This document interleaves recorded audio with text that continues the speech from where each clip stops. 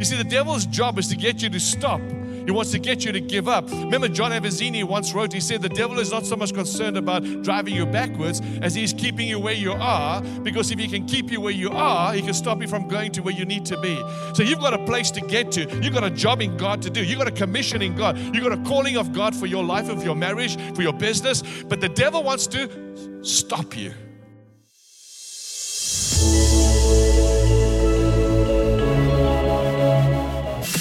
Hello and welcome to the LoveKey Church podcast, where we share our church's message of the week. My name is Heinz Winkler, and together with my wife, children, and our leadership team, we host LoveKey Church here in Somerset West, online and on this podcast. It is our mission to help you to encounter God, align with His purposes, reign in life, and help others to do the same. We trust that you will find this message empowering, encouraging, and inspiring. Please share it with your friends and family and write a review for us. And a huge thank you goes out to those who have already done so. May you be thoroughly blessed as you listen to this message.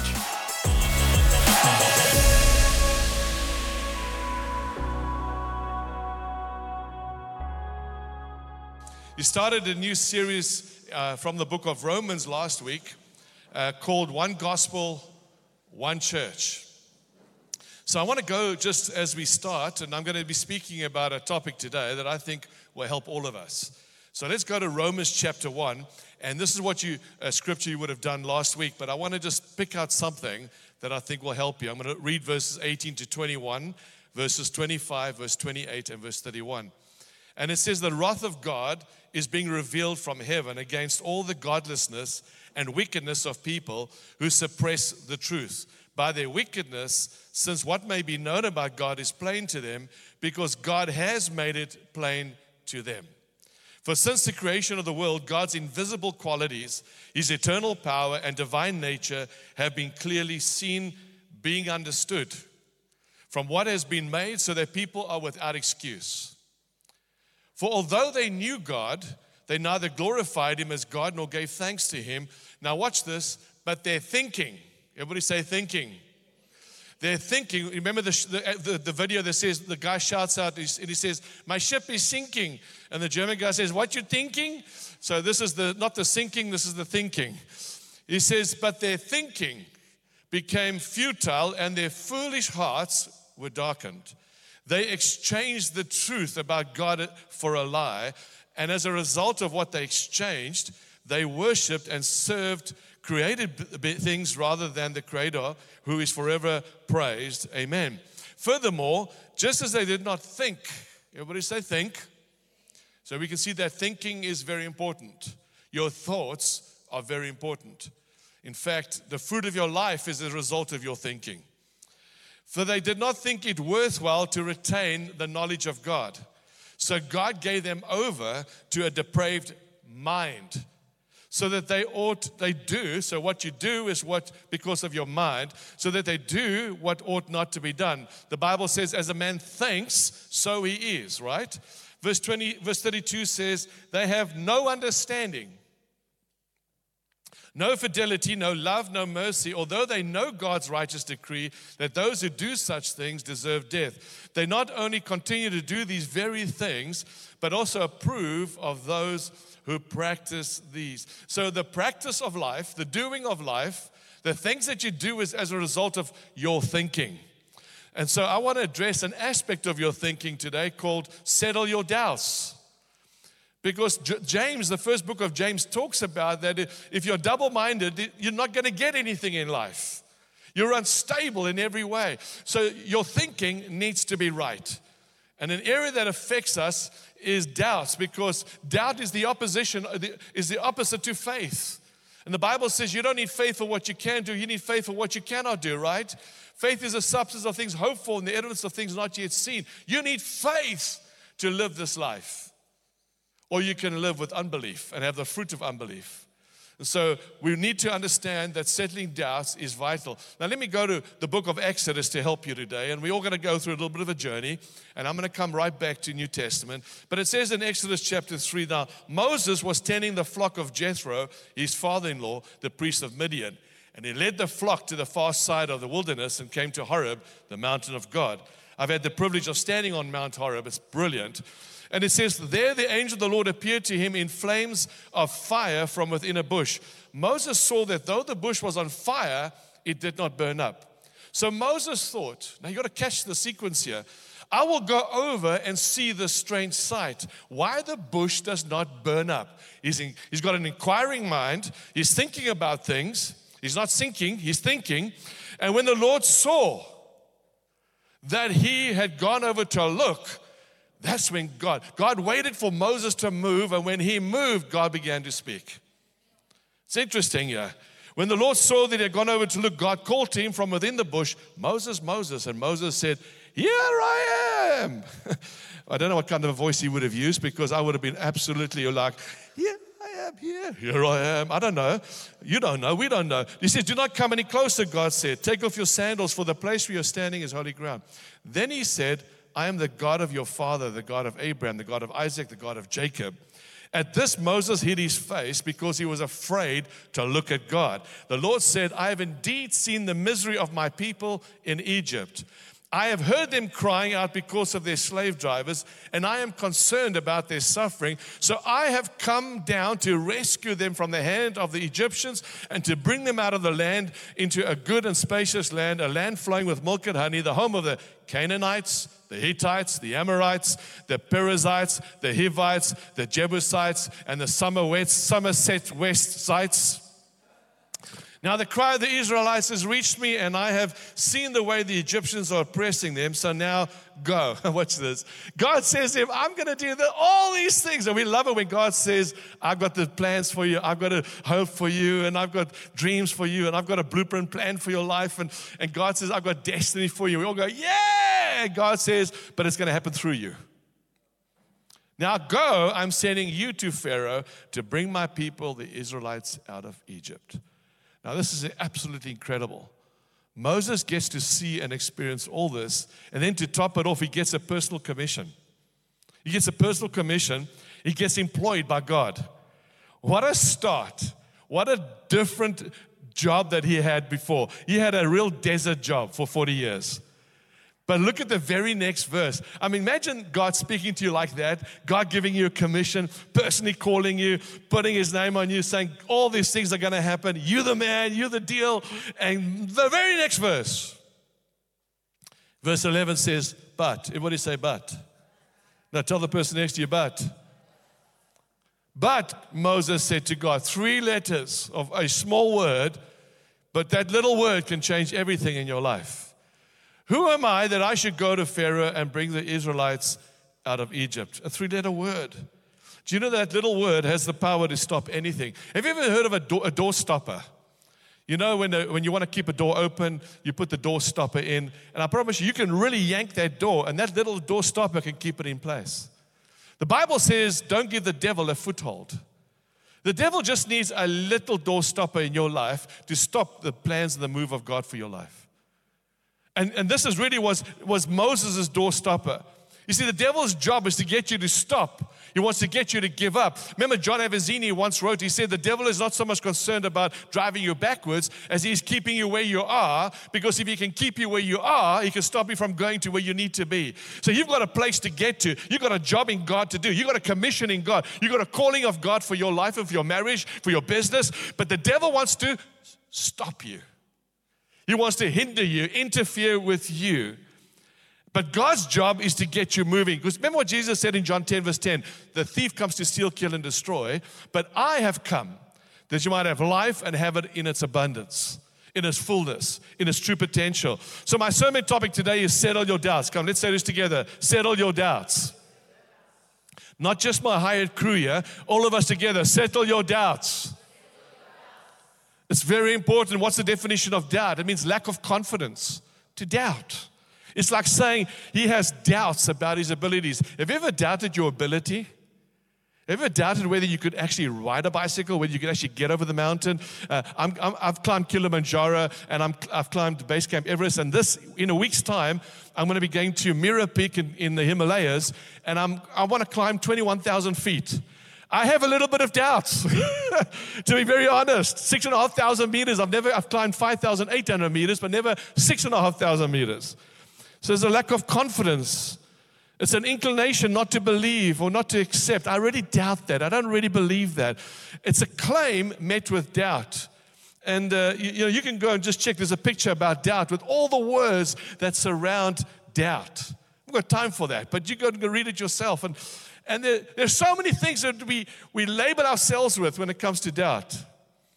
You see, if you don't settle your doubts, it can derail your momentum. It'll derail your potential, and it will ultimately your very purpose in life. Moses can have the best commission, the best calling in life. You can have the very best promises that God has for you and not see the fulfillment of it. The grave site is littered with graves of unfulfilled destiny. People who had the calling, had the promises, had everything that they need in God, and yet did not see it fulfilled. Self-doubt. Because when you doubt, it leads to self-doubt. Now let's continue with Moses in Exodus 3 verse 11. But Moses said to God, who am I? Let's all say together, who am I? I'm just keeping you awake. Who am I? No, I'm Anthony. So who am I that I should go to Pharaoh and bring the Israelites out of Egypt? And what you find here with Moses is the trap that we all fall in. He literally is saying, God, do you really know who I am? I mean, God, did you just wake up? Don't you know who I am? Can you imagine God giving him the best deal possible, the best package, commission, employment, opportunity. And then Moses goes, let's just stop the train right here. Do you know who I am? I mean, what an insult to God. But that's what self-doubt literally is saying. You see, doubt kills more dreams than failure ever will. You've got to understand that. It just kills momentum. I've so many times measured the task ahead of me by my perception of my worth and my capabilities. I've often looked at what needed to be done and I go like, yeah, but I'm not really capable. I'm not really worthy of this. And so I disqualify myself. Not when God has disqualified me, I disqualify myself. Do you know that you disqualify yourself more than anybody else's opinions and comments about you? You shut the tap of opportunity over your own life. And what we do is we measure ourselves against what's ahead of us. That's what I love about David. I've got time to go there, but David and Goliath. Do you remember the story? Goliath looked at himself, looked at David, said, yeah, bro, jy's in die moeilikheid. You know, I won't give you a Cape Colored look, but I mean, he was like, you know, and Goliath looked at himself, looked at David. But I love about David. David looked at Goliath, he looked at God. He looked at Goliath, he looked at God, and he said, Goliath, you're in trouble. He didn't look at himself. Go read the scriptures. You see, self-doubt is mind-driven. It's a reflection of the state of our minds. It's driven by minds. Even what we read in Romans 1 about the minds. Because of what you do with your mind, you live your life out consequently. And what impacts our minds is how we experience loss, failure, disappointments, negativity. I mean, I could speak for weeks just on these points. Habits, perception, or the interpretation of things, events, circumstances. We tend to conclude based on our circumstances what we should be thinking, and then we think those thoughts, and then we live it out. Instead of rather, as we're going to see now, that when there's the absence of God's truth, and we live out our truth, we will get the fruit of our truth. But when we live according to His truth, Jesus said, you shall know the truth, and the truth will set you free. What's truth? His truth. And so when God's truth is absent, this is the greatest contributing factor to self-doubt. Truth gets replaced by a lie or by deception. That's why we got to say, God, speak, because we are listening. Your word is important. The Bible says His word is a lamp unto my feet and a light to my path. But when we live according to our truth and we make our conclusions, we will always get only our truth and our conclusions. In other words, we'll get our results. But when we say, our Father who art in heaven, hallowed be thy name, let your kingdom come, let your will be done. Isn't it true? Let your word be done. Because if you want your will of God to be done, you need the word of God. The word of God produces the will of God. Romans 12 verse says, offer yourself as a living sacrifice. Let yourself be transformed by the renewing of your mind. Then you'll be able to test and approve the perfect will of God, right, for your life. So when you say, our Father art in heaven, hallowed be thy name, let your kingdom come, let your will be done, you're actually saying, let your word, let your truth be done. And when you say, let your kingdom come, let your word be done, let your truth be done, you get everything that heaven is. But when you say, oh, let my will be done, let my kingdom come, let my thoughts become dominant, then all you get is you. If you live for yourself, all you can ever get is the best you can ever get is you. How small is that? But if you live according to all that heaven is, oh my goodness, the best you can ever get is all that heaven is. Come on, isn't that true? The absence of God's truth is the greatest contributing factor to self-doubt. Truth gets replaced by a lie or deception. For example, you say, I'm not good enough. I'm a failure. I cannot. I'm too weak. I'm not clever enough. You know, I was all of those things. I'm not clever enough. I'm not educated enough. I've always been like this. Why even try? You know, 1 Peter 5 verse 8 says, be alert and of sober mind. See there? Sober mind. Your enemy, the devil, prowls around like a roaring lion looking for someone to devour. See what Peter is saying here? He said, watch what you're thinking. Because if you're not thinking correctly, you will be sinking. The best way to combat self-doubt is to lean into God's truth. Can we do a little exercise here? It's cold winter's day. Everybody, I want you to lean to your right. Everybody lean. No, to your right. That's right. That's good. I can see you. Everybody straighten up. Let's do this again. Everybody lean to the right. Fantastic. Now, don't stay there and sleep. Some of you have been leaning for a while this morning. No kidding. Everybody straighten up. So what we got to do is lean into God's truth. And in Exodus 3 verse 11, but Moses said to God, who am I that I should go to Pharaoh and bring the Israelites out of Egypt? And watch this. Now God didn't say, well, let me tell you a little bit about yourself. And God said, I will be with you. And this will be the sign to you that it is I who would have sent you. When you have brought the people out of Egypt, you will worship God on this mountain, Moses. And God said, you see, when we lean in, come on, let's go. When we lean into truth, when we lean into Him, we get everything that heaven. Stay there. It's a good exercise. When we're there, don't fall off your chair. You know, some of you are getting closer to your spouses you've got in for a while. Okay, it's a good thing. Let's cuddle, but cuddle with the right person. All right. Some of you, come on now. It's good for the core. It's good for the core. And when you lean into God's truth, you get everything that God is. Most people never heal because they stay in their minds replaying corrupt scenarios. And this person says, let it go.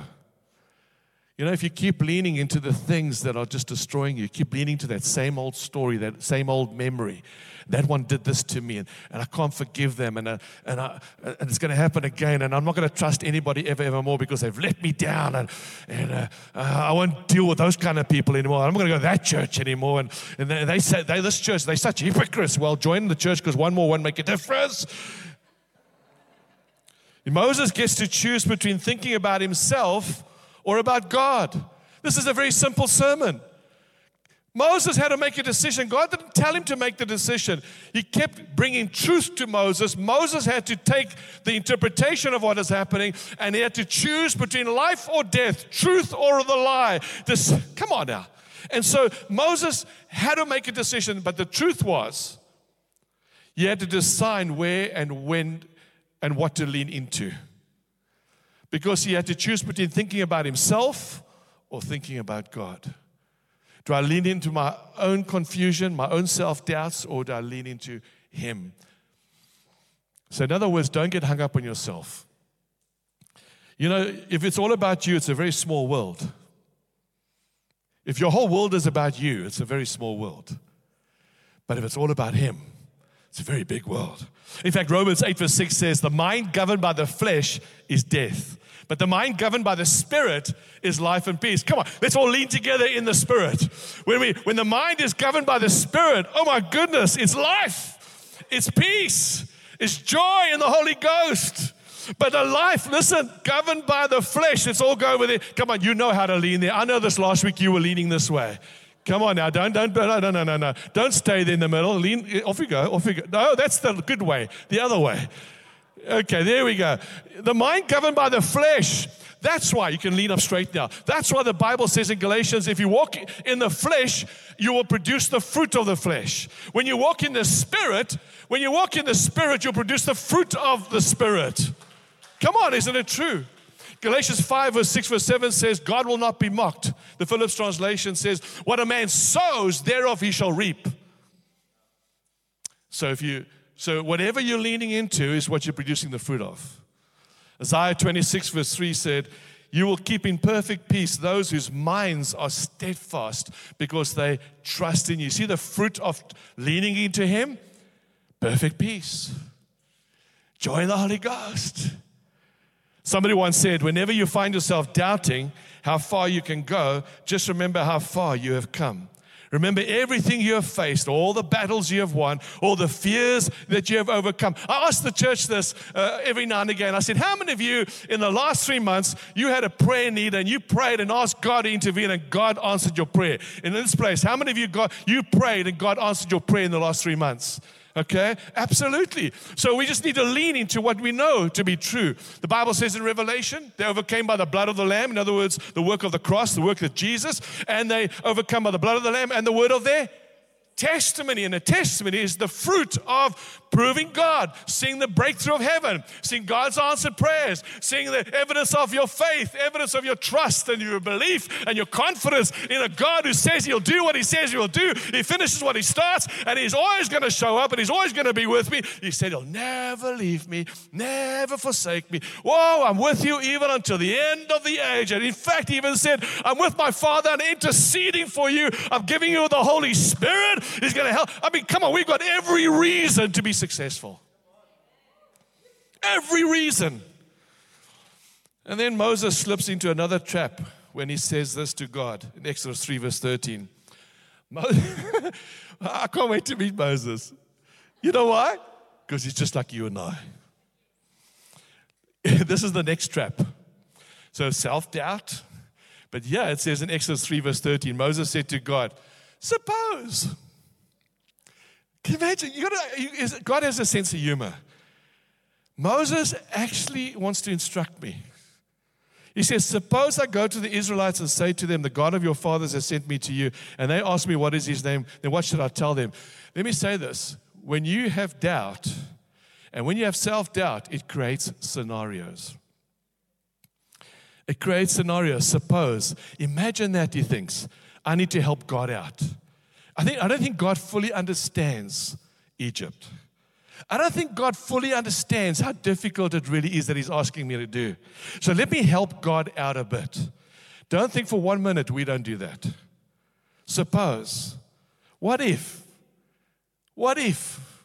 How many of you, when you know there's something God wants you to do and you put all the reasons why not?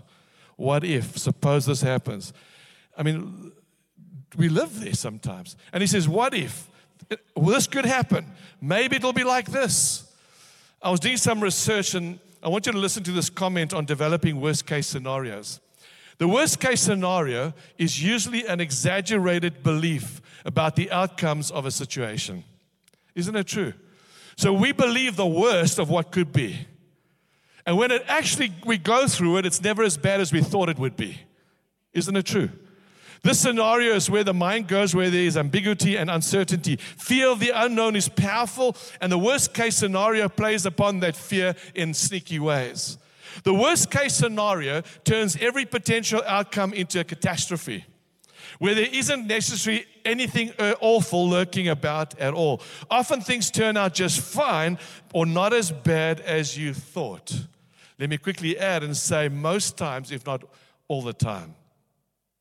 It's never as bad as you think it is. And by the way, God is able to turn even the worst of circumstances you could even imagine for the good. He can turn it for the good. So Moses is talking himself, he's literally talking himself into an inertia. No action, no change. If God had left him alone, Moses would still be in his desert job. Maybe even still today. Represented through you and I. But how does God help Moses? How will God help you today? How does God help me today? Well, He draws Moses' attention to Himself. That's what I love about God. You know, God knew that if he spends too much time talking to Moses about himself, it's going to be a very small play. But he says, let me bring Moses into my world. And God gets Moses to lean into him. And Moses was making everything about himself. And God says, no, my friend, it's not about you. It's about me. You see, most of our problems and our circumstances, we make it all about ourselves. But God says, it's not actually about that. You know, the car's breaking down. It's not about the car. The washing machine's fat. It's not the washing machine. And the children. It's not the children. It's not about that. We need to make everything about him. Exodus chapter 3, verse 14 says, God said to Moses, I am who I am. I am who I am. This is what you are to say to the Israelites. I am has sent me to you. And God also said to Moses, say to the Israelites, the Lord, the God of your fathers, the God of Abraham, the God of Isaac, the God of Jacob has sent me to you.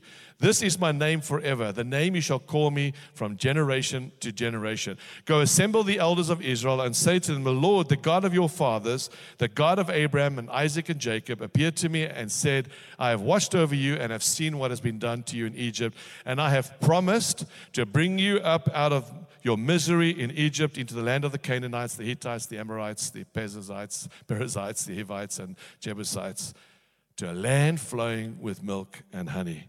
And what God immediately does, he draws attention to himself. And you know why he does that? Because God has got no doubts. God does not have any self-doubts. He's got no scenarios that he's got to try and imagine. Because God has got total confidence in his truth. He has total confidence in his ability. And God has got total confidence in his word. That's why nothing will drop to the ground. That's why until he gives authority to it, nothing, his word won't even come back until it is accomplished the very purpose for which it's been sent. When he speaks, he creates. God does not doubt his ability, his word, or his truth. What does he then do with Moses? Here we come. Quickly watch this. Everybody lean a little bit to this side. Let's get back in here. Let's lean into it. He defines the future. So God draws attention to himself just to get you center focused, Christ focused, God focused, Holy Spirit focused, get his word focused, looking out beyond yourself to where you should be. That's why the definition of faith is the substance of things hoped for, the evidence of things not yet seen, because it's future focused. But then God defines the future. That's how he helps us. He's written every chapter that's still to be read. He's written the whole book. He knows the beginning to the end. He's the Alpha and the Omega. He knows everything before it's even happened. So who are you going to trust with your future? Who are you going to trust with your children, with your business, and with your health? Who are you going to trust with your eternity? When you would die one day and you're to be raised up out of the grave in the future, who will you trust? You'll trust the one who's been there, who is there, and will always be there. His name is Jesus. And so as we begin to wrap up, let's conclude and let's go back to Easter weekend's messages on Friday and Sunday. Easter weekend. What did we see there over Easter weekend? We saw that the disciples were totally rattled by their weekend experience because they had a perception and they had an idea of what would happen with Jesus. They had it all settled in their minds. But then he's betrayed, he's arrested, he's brutally beaten, he's abandoned by his own friends and disciples, he is crucified, and then he dies. And then there is an earthquake, graves open up, people come out of the tombs, and they were told that Jesus had been resurrected. I mean, their minds are screwed up. I mean, they're just so messed. They didn't even know where to lean. If anybody had to settle their doubts, it was the disciples. Do you remember the story of the two men after the crucifixion, the death of Jesus, and they're walking onto the road to Emmaus? Remember the story? They're walking to a road of Emmaus, and they're talking amongst themselves about, it was all going to happen. It was supposed to happen this way, and it didn't. And then he dies. I mean, what's the deal? And they were walking away from their destiny, away from Jerusalem, and they have an encounter with Jesus. And Jesus meets with them, and he reveals himself to them. Let's see what happened to them. So they have an encounter with Jesus and they go back to Jerusalem. You see, when you are centered on Him, when you get your position the right way, and when you lean into Him, you get centered in your life, you get recalibrated in your life, and your walk becomes different, and you go in the right direction again, and you begin to do the right things for the right reasons, and you get the right results. And these men were walking away, going the wrong way, just like Peter, when he had denied Jesus, he went back to fishing, and Jesus had to find him again where he was fishing to recalibrate him, bring him back to that central focus. And Luke 24 verse 33 says, these two men, after that communion with Jesus, fellowship with Jesus, they returned at once to Jerusalem. And there they found the 11 and those with them assembled together and saying, it is true. Come on, everybody lean in, say it is true. You got to get to that place of not doubting what His truth is, not doubting what He says about your life. It is true. They said, it is true, the Lord has risen and has appeared to Simon. Then the two told what had happened, and on the way, how Jesus was recognized by them when He broke the bread. This is why this is so important. Every time we break bread, every time we have communion, we are acknowledging, we are declaring, it is true. It is true. And while they were still talking about this, Jesus Himself stood among them. You know what He did? He came right through the wall. He could have knocked at the door. He could have knocked, hello, it's me, Jesus. No, he's just like, through the door, through the wall, through the door. I don't know, it was a wall or door? It's wall and all. But He walks right through. Jesus Himself stood among them and said to them, peace be with you. You see, when you're leaning, there's no peace. When you're doubting, suffering, walking away, frustrated, angry, depressed, no peace. Peace be with you. They were startled and frightened, thinking they saw a ghost. And He said to them, why are you troubled? Watch this. Why do doubts rise in your minds? I want the worship team to come up. You see, if you don't settle doubts, it will lead to fear, confusion, and it will affect how and what you see in life. Your direction will be affected. Once the two men who were going in the wrong direction leaned into Jesus, it says in Luke 24 verse 33, they got up and returned at once to Jerusalem. When you lean into truth, the truth will set you free. You see, your interpretation of life will be affected. You see, there are some people who see things as they are and they say, why? But there are those who see things as they could be and they say, why not? We are a why not people. We are not the why nos. Why me? Why there? Why? I'm not a why no, I'm a why not. The Bible says in Ephesians 3 verse 20 that God is able to do immeasurably more than you could ever think, dream, or imagine according to His Spirit that is at work within you. See, the antidote to all the negativity, to all this incorrect interpretation of life, do you know what the antidote is? Is to be fully immersed into Jesus. One more time. Let's lean. The antidote to all the negativity, all the frustration, all the lack of peace, and all the anger, the frustration, is just to lean into Jesus. You can sit up straight.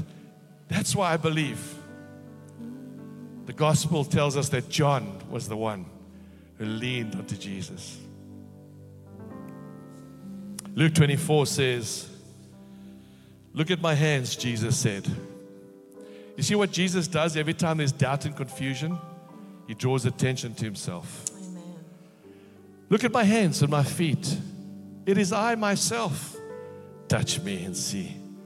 Isn't that good that He invites you to fellowship with Him, invites you to be part of Him, invites you to experience Him?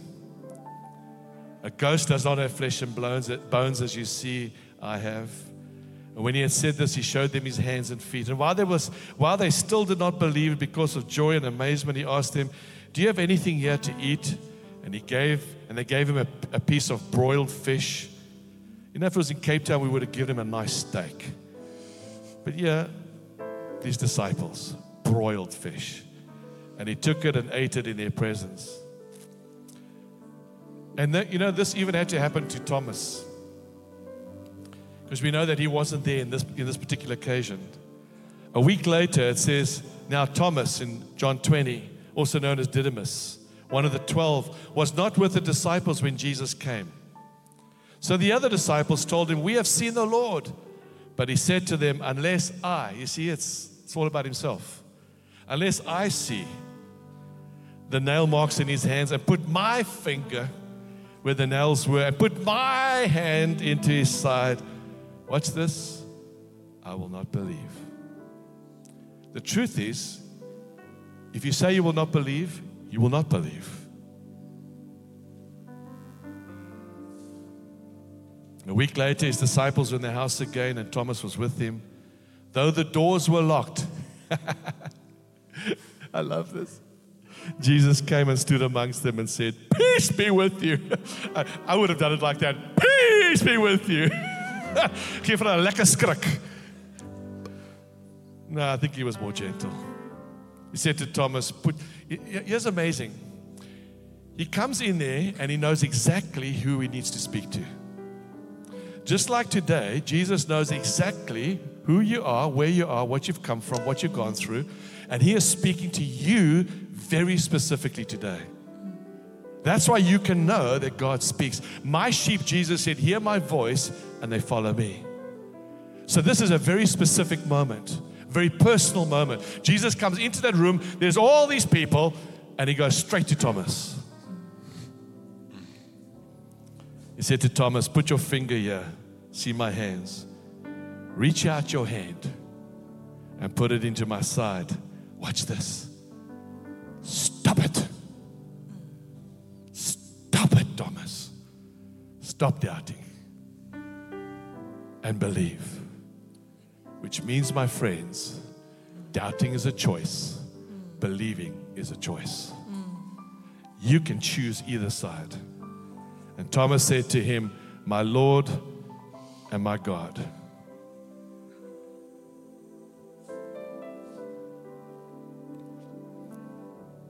I'm just going to close with this last part. Jesus says to Thomas, stop it. I want to ask you, what needs to stop right now? You know that these thoughts have led you down this road. This habit that you have formed in your life is because of habitual thinking. Habits come as a result of habitual thinking. The pattern of your life is because of a pattern of your thinking. And it all starts with just one thought that is entertained. And it's entertained to such a degree that it begins to play out in your life. So what is playing out in your life that you need to stop right now?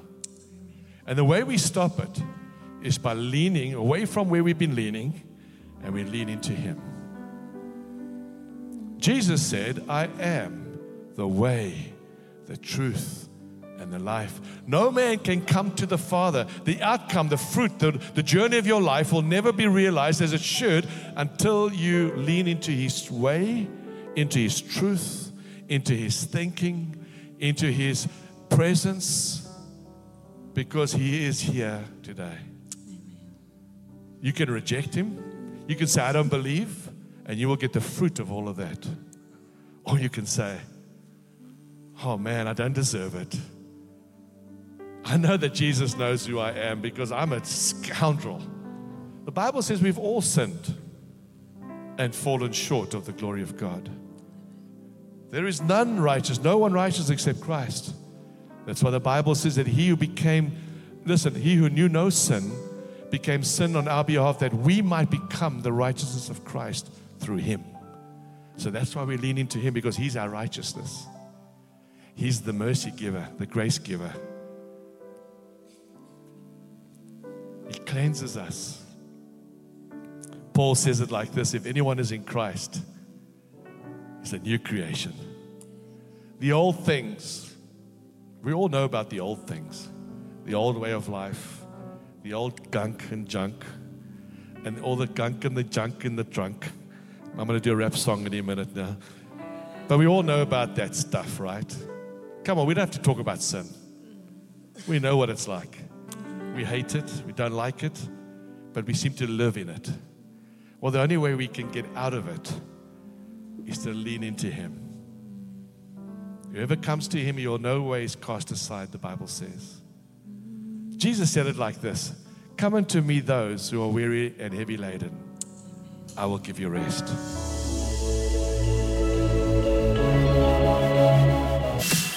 Thank you so much for listening to the LoveKey Church podcast Message of the Week. I trust that you had a life-changing encounter with God that will help you to align with His purposes so that you can be one step closer to reigning in life. And may you be inspired to share this with others. Have a great week, and remember to listen again next week, or you can catch us live online or come visit us in person.